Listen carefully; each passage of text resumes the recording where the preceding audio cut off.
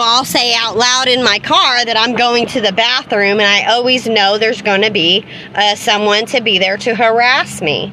I can't go to the bathroom without being harassed or annoyed by someone or not be able to go to the bathroom.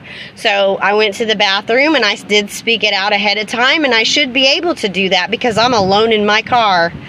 But I go to the bathroom and there's a roadblock at the bathroom, and I walked a long ways to go to the bathroom. And I'm a customer there.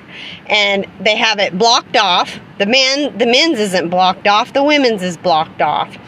And because somebody wants to portray me because they have a haughty issue and they want to portray me and be a male, okay?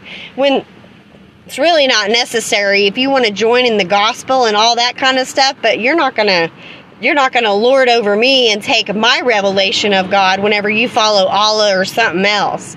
I'm not a traitor like that. You see what I'm saying?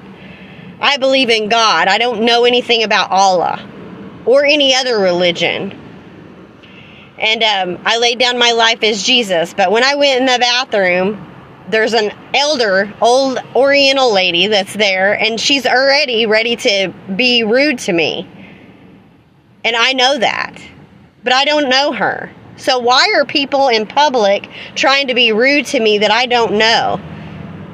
Has a pedophile got into your heart and humbled you and made you feel like you needed to harass me because you're into trafficking children too? I mean, really? Because I'm not bothering none of you.